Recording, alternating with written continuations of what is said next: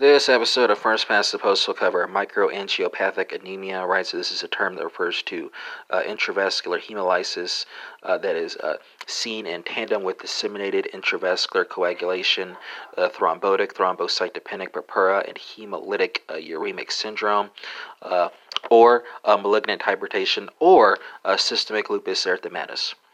And that concludes this episode on microangiopathic anemia.